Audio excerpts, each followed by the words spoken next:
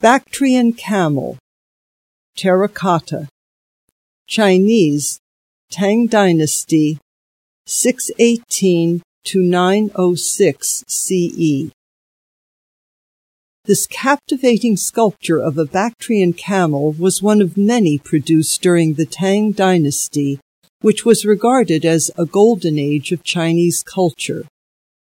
Along with the proud set of the head and neck, the aged terracotta finish echoes the camel's tawny hide. The camel's importance at this time during the explosive growth of the Silk Road was immense. Their capacity for carrying large loads of silk, spices, and travelers, as well as their ability to go without drinking water for long stretches of time, made them ideal for transporting goods across the arid steppes of Central Asia.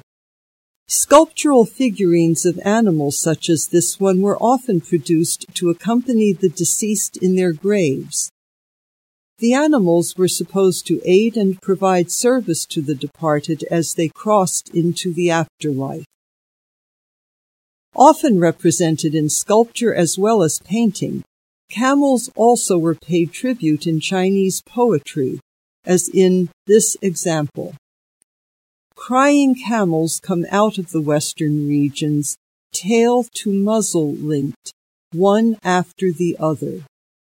The posts of Han sweep them away through the clouds. The men of Hu lead them over the snow. Mei Yao Chen, 11th century CE. Translated by Schaeffer.